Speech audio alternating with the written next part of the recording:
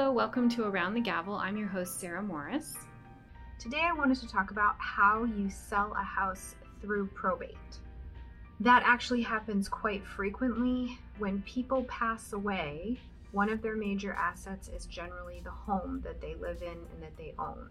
And that home, unless it's in an estate plan, unless they have planned and prepared for their demise, that home is going to have to go through probate court in order to get transferred to the right people. Lots of times, if you're in probate court and there's a house, a lot of times the heirs will elect to go ahead and sell the house through probate court.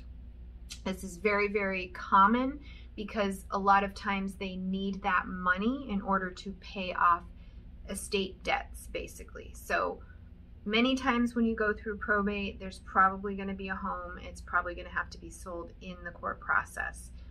When that happens, the most important thing to remember is that the court has to approve the sale of the home. And when the court holds a hearing to approve the sale of the home, they are actually going to ask if there's any other people in the audience that want to bid up the property. I mean, anybody else that wants to pay more for the property, because the court is going to accept the highest and best bid.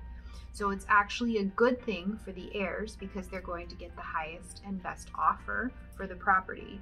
But it's always important to remember that it's almost like being auction held when you go to probate court if you have a home that's for sale within the court.